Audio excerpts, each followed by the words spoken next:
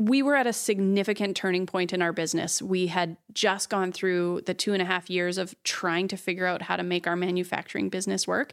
We had thousands of dollars worth of stock that we were packing up and sending to Montreal for one of our biggest trade shows of the year. And then COVID hit. And we literally just kind of laughed. We were like, well, I guess that's the end of the business. 80% of our sales in the first 3 years was trade shows, and now they were not going to happen. I actually almost kind of felt relieving. It was like, well, at least we can blame this on COVID. And then we got over the initial shock and we're like, let's see what we can do.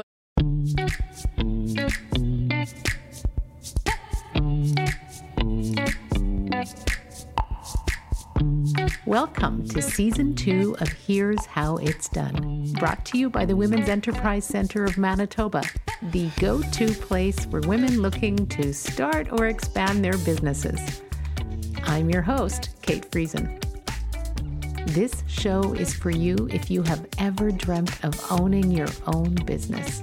It's for you if you've already taken a great idea and launched, and now you are figuring out what's next. I'm an entrepreneur too.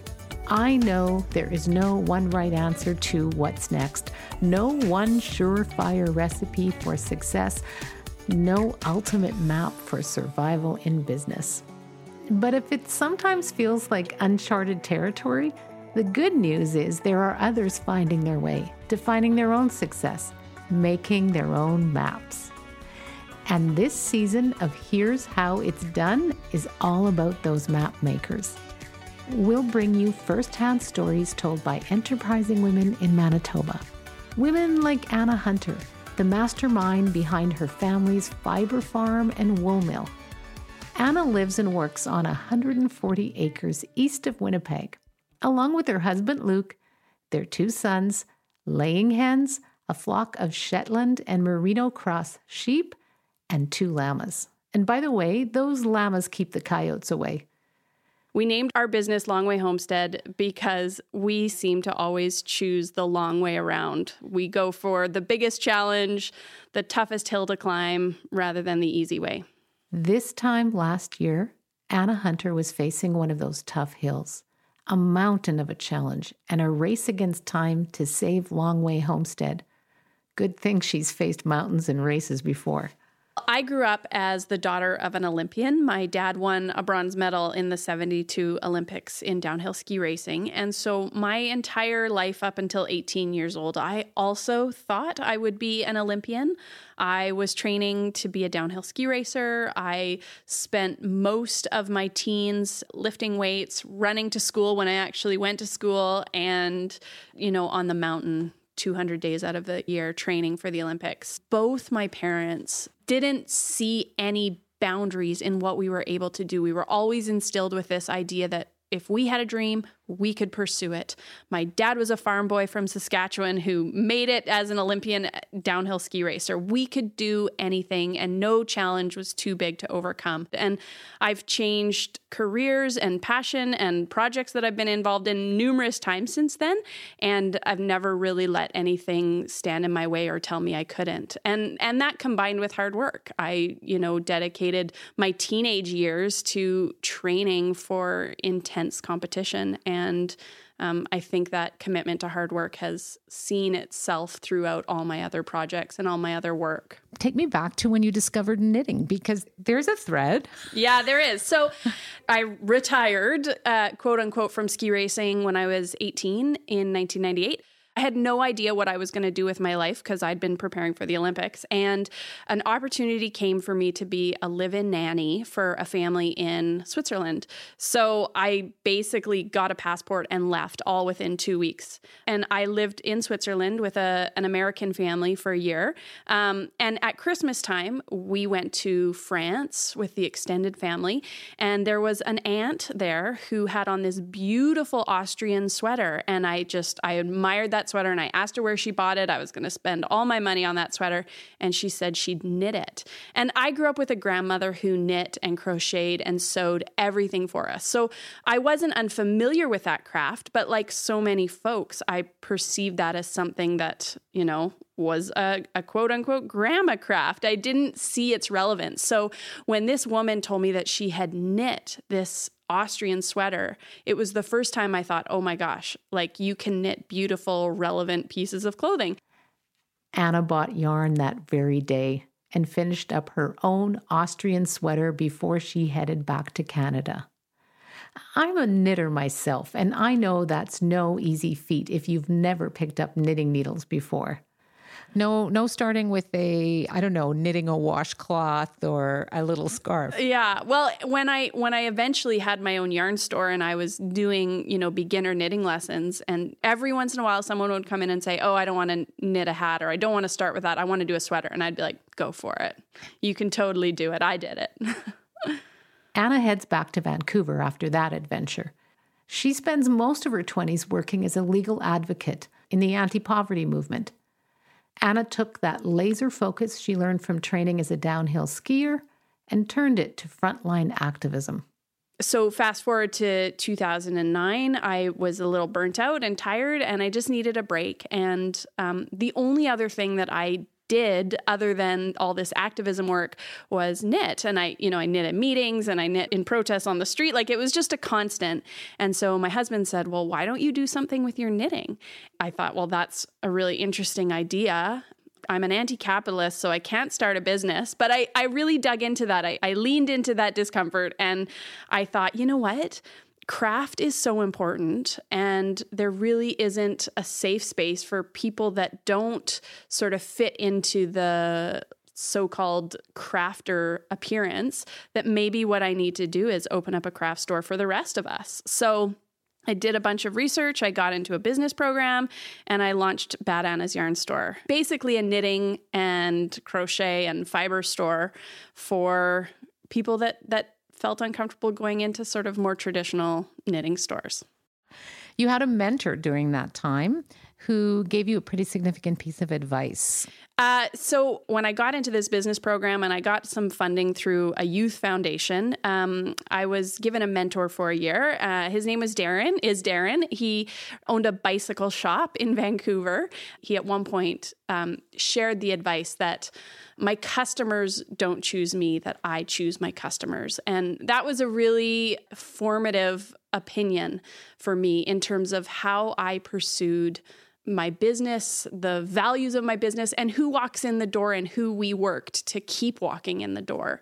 And for me, that was maybe less about the financial goals of the business and more about the community and social goals of the business, that I wanted to build a space that retained customers, that cared about community, cared about social justice. It was a really important path that put me on. And that path took you from East Vancouver. That's where your store Bad Anna's was? Yes. How do you pronounce Bad Anna's? Yes, it's 3 A's like a bleeding sheep. Bad Anna's.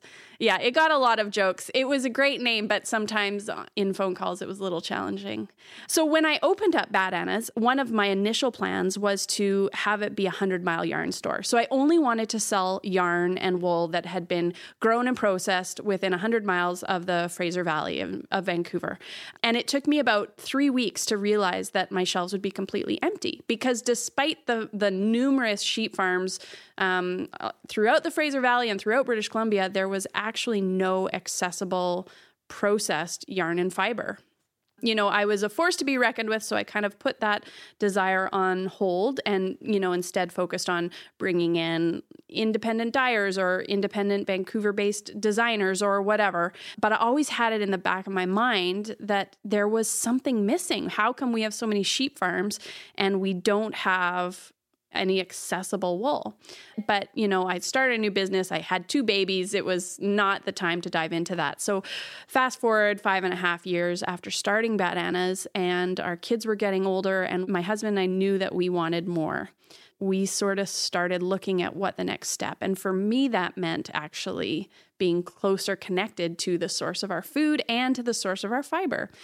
And so we sold Bad Anna's and we packed up our kids and our life, and we moved to Manitoba in the spring of 2015. Did either of you have any experience homesteading or farming or working the land? Nope. Luke and I both grew up as city kids, so we were really just figuring it out as we went along. It's funny, there was a little concern in the beginning, in the first year, that, maybe I wouldn't actually like this, or maybe it wouldn't be a good fit. But turns out that, we really love it. So we moved to Manitoba in May of 2015, and we moved to our current farm property in the middle of June 2015. And 3 days after we moved here, we went and picked up our first box of baby chicks. So we picked up 6 laying hens they were little chicks at that point. We didn't have a chicken coop, so they lived in our house with us, and that really started it off. And I feel like that was our approach to everything, where, I got every single book out of the library that I could find on raising chickens, and then I just bought chickens, and then we figured it out from there. And that's sort of how it's been the entire, past 6 years. Think back to that 2015 when you got here, bought those first chicks. What was a big bump that you hit that maybe you weren't expecting? There were a few. I would say the first one was moving rurally was actually just really lonely. We moved from East Vancouver, where I could walk to a coffee shop, a library, my own business, and all of my friends, to moving to rural Manitoba, where I didn't know anyone, and, the closest coffee shop was 45 minutes away. It's funny, I didn't think I cared so much about that sort of consumption, but it was a really hard transition. Yeah, that was probably the biggest challenge in the beginning, was just living rurally and isolated and trying to find community. And where did you find it? The funny thing is that I saw a sign for someone selling straw, and I needed straw because I had just bought 3 pigs, and I called him up, and I went over to his house to pick it up, and he had mentioned that his wife had just had a baby, and I thought, oh, well, she's probably really lonely too. And I said, well, tell her to call me and we'll hang out. And turns out she's my best friend now, and she lives across the street from us. And so I just pursued it, and, I found her, and I found a handful of other people that are sort of in the area, and built it from there. You did mention earlier that your advice to someone starting out would be to have a business plan. Yeah. So let's dig into the business. Sure. When did you put a business plan together for this place? I actually had a 5-year plan. I was like, we're going to move to Manitoba. We're going to figure out how to grow big amount of vegetables and, raise chickens and pigs. And then in 5 years, I will get some sheep, and I'll figure out this whole wool growing thing.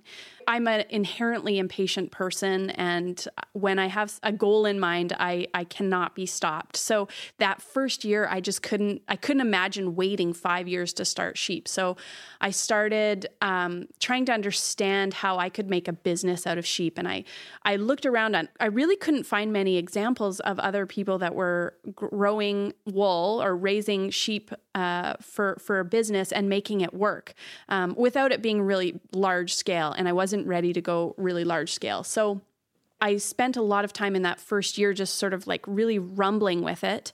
And then I discovered, with the help of a very good friend, that my biggest asset going into this is that people found my story extremely captivating. The fact that we were city kids and we moved to the farm, and now we're just doing it, and we're sharing our success, we're sharing the total failures and everything in between. And people are really enjoying that. And so connecting people, specifically knitters and crocheters and fiber artists, with the source of their wool is what I'm doing. That's what I'm selling. Yes, I'm selling wool and yarn, but I'm actually selling this story, and I'm selling this connection. When I kind of triggered on that and realized that's what I'm all about, everything just fell into place. And because I'd already operated a business and written a business plan, I realized the importance of actually planning, that I didn't want to just throw things together and hope it all worked out, that I actually wanted to be really strategic in how I set up a business and sold my products and told that story and created that connection. So I right away wrote a business plan for the farm, and then rewrote it when we discovered that we wanted to start the wool mill. So one of the things that I noticed immediately when I went on your website was diversification and the diversity of what you offer. And I wondered, when you were writing that business plan, was that really intentional? Did that come out of that idea that if it's all around the story, then I need to tell that story in so many ways?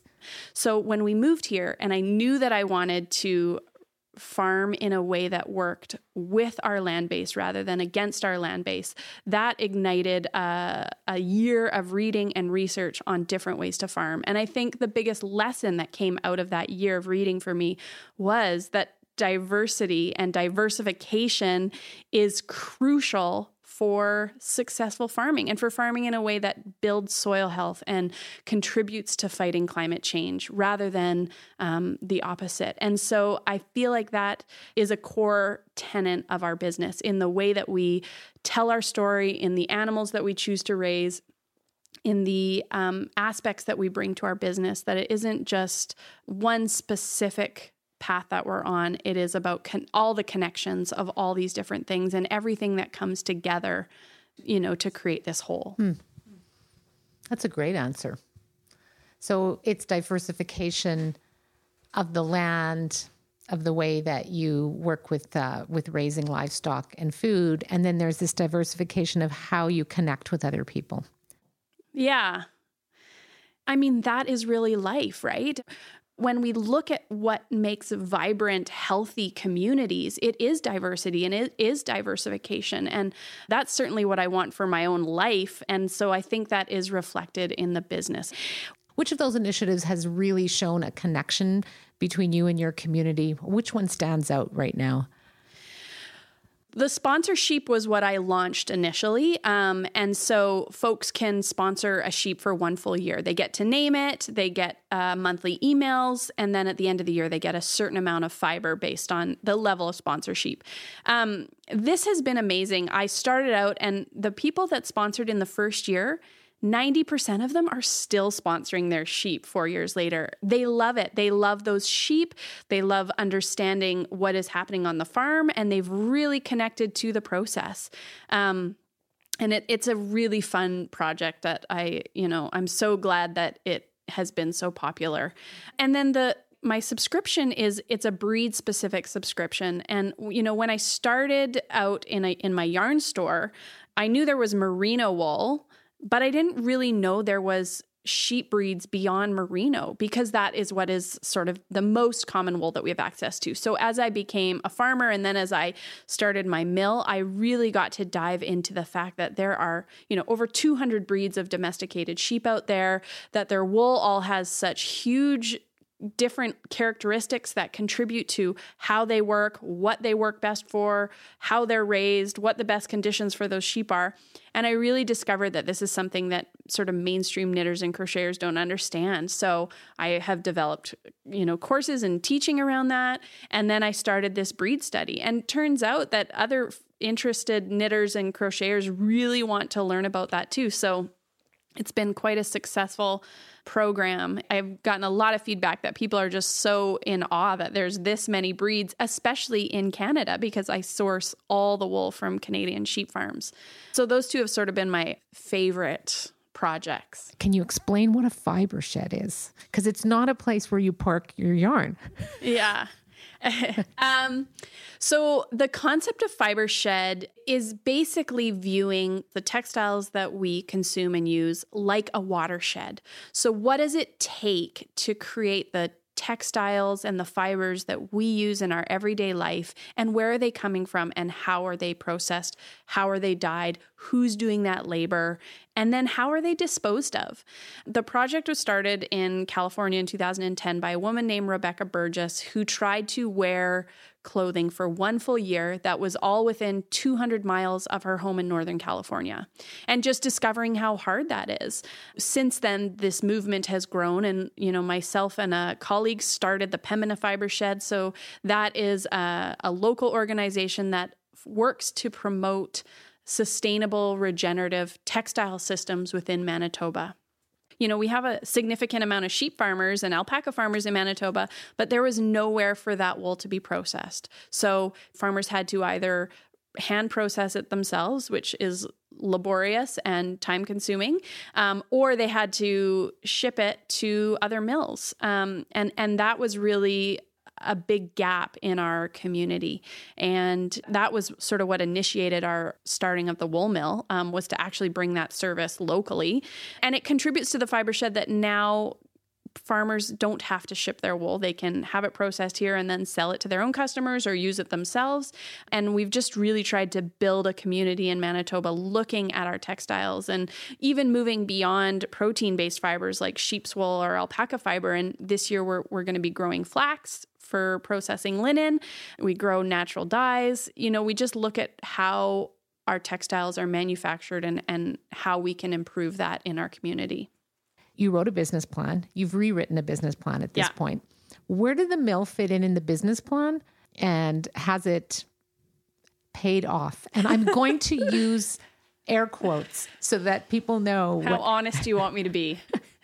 So we got our first sheep in 2016. And that first year, we realized there was nowhere to process the wool. And I found a mill in North Dakota, the closest one, and very quickly realized that it was not a sustainable business to grow a small amount of sheep, pay the pricing for manufacturing in American dollars, and then sell it. It was working, but it wasn't a project I could scale up. So then I started looking into the viability of actually operating a wool mill. I rewrote the business plan, both for our production, but then also for custom processing for other farmers throughout the region, recognizing that there was a need for that. So in 2018, we purchased a mini mill. We're considered a mini mill. The word mini kind of gets under my skin because nothing about it feels mini, but it isn't large scale industrial. And we bought the equipment from a family-owned business in Prince Edward Island, and they delivered it and set it up and trained us for 2 weeks, and then we were off and running. It's taken about 18 months for us to actually get to a point where we are running the equipment and producing a consistent quality product. And that learning curve was expected, but it was a hard 18 months in the beginning.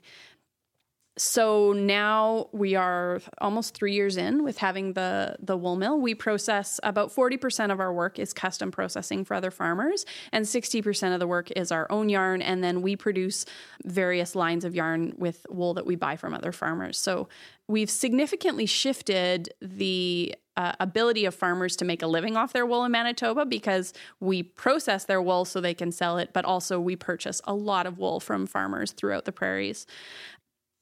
In all honesty, it's been a real challenge. It was a huge investment. Equipment is a huge investment, and manufacturing is a hard business. Agriculture and manufacturing are both really hard businesses to break into, especially without much experience. So, we're thankful for the support and the encouragement that we've had from so many people just in identifying that the mill is a crucial part of our community. Financially, it was a huge risk and continues to be a huge risk, one that I hope will pay off. Sometimes my passion is bigger than my pocketbook.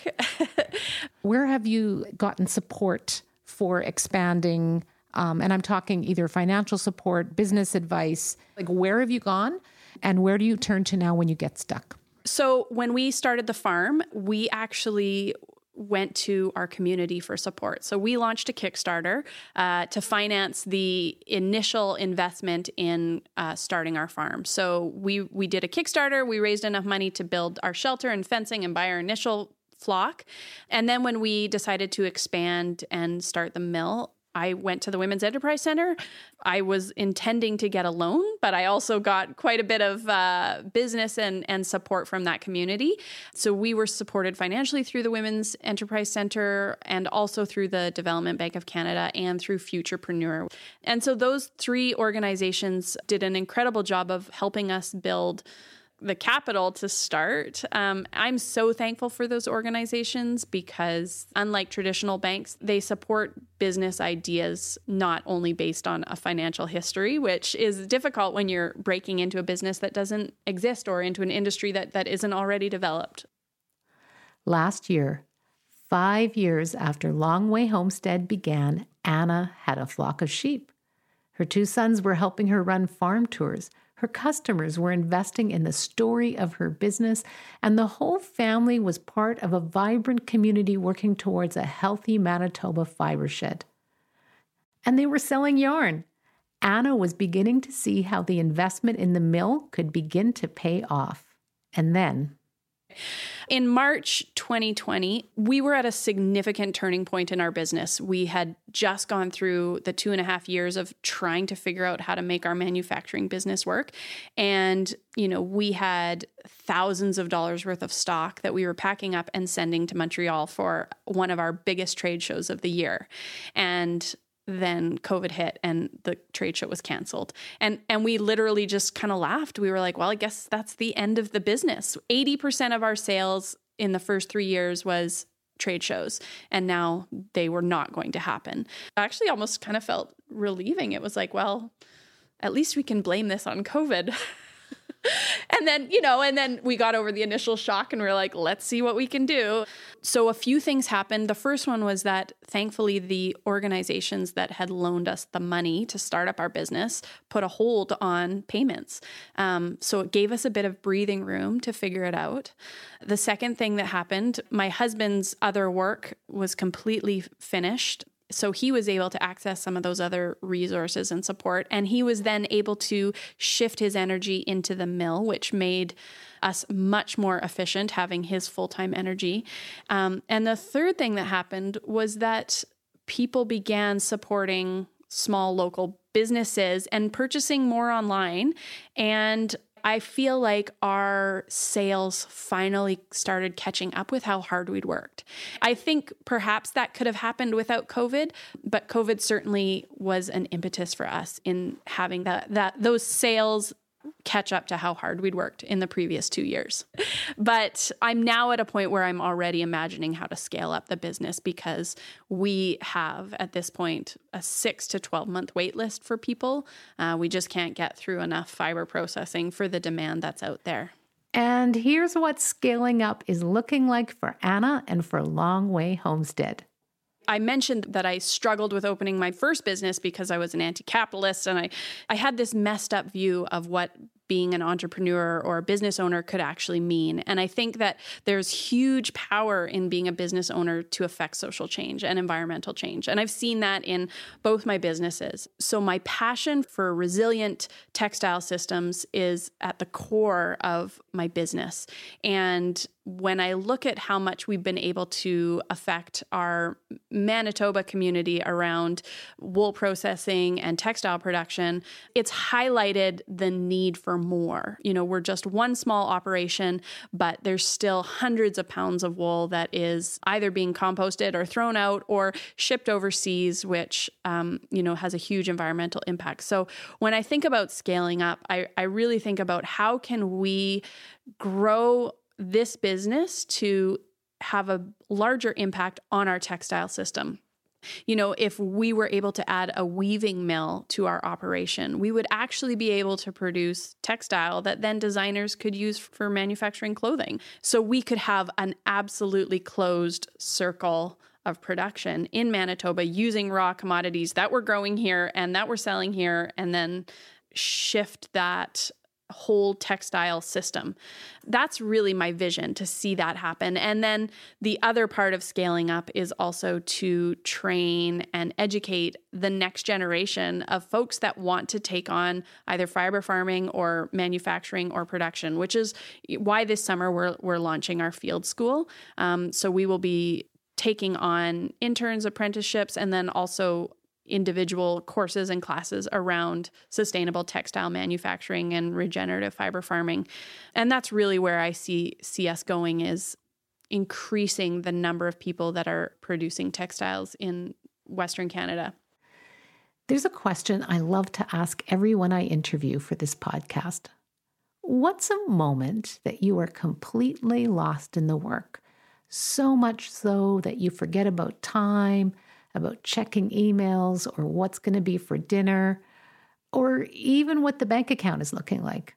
I thought Anna would talk about a moment when she was surrounded by the woolly, affectionate sheep, or running the mill and seeing all that fiber spinning into a gorgeous 3-ply yarn, or maybe in the midst of a farm tour. I was wrong. I feel like there are seldom moments where I have enough distraction-less time to get lost in the work. But that being said, the other day, colleagues sent along an RFP for a loan or a grant for Western Canadian businesses in the manufacturing industry to scale up. And the terms of it were huge. And I found myself immediately writing a mental business plan on how practically we could triple or quadruple the production of our mill. And we were at the dinner table and I stopped talking and everyone wondered what was on, but I was figuring out in my mind how we could scale up within 2 years to shift the amount of output that we're doing.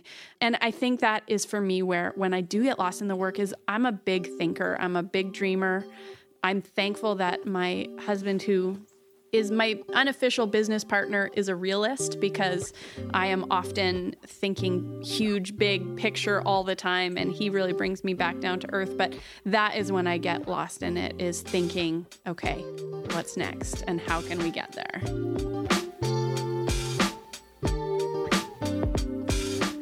That's Anna Hunter of Long Way Homestead, map maker, big picture thinker. And I am really starting to see how funneling all that passion into business planning is just one of the secrets of Anna's success. If you want to check out the field school, buy some yarn, sponsor a sheep, or learn more about the Pembina Fiber Shed, head over to longwayhomestead.com. You are listening to Here's How It's Done, brought to you by the Women's Enterprise Centre of Manitoba. And if you were wondering how to get as excited about a business plan as Anna does, head over to wecm.ca, that's WECM.ca, to find out more about the Enterprise Centre's business plan course. And a whole lot of other ways that the staff at the centre can help you succeed in business. You can also find more information about this podcast there, including more resources, show notes, transcripts, and pictures of Anna on the farm. That's all for this edition of Here's How It's Done. You can subscribe to this podcast through your favorite podcast app and check out our other episodes. If you're interested in more stories about making your way in agriculture and manufacturing, I recommend Dishing on Food and Family from Season 1. And we would be so grateful if you left us a review or recommended this podcast to a friend. Theme music by Peter McIsaac. Additional music written and recorded by Charlotte Friesen. This episode was mastered by Madeline Roger and produced by me. Until next time, I'm Kate Friesen. Thanks so much for listening.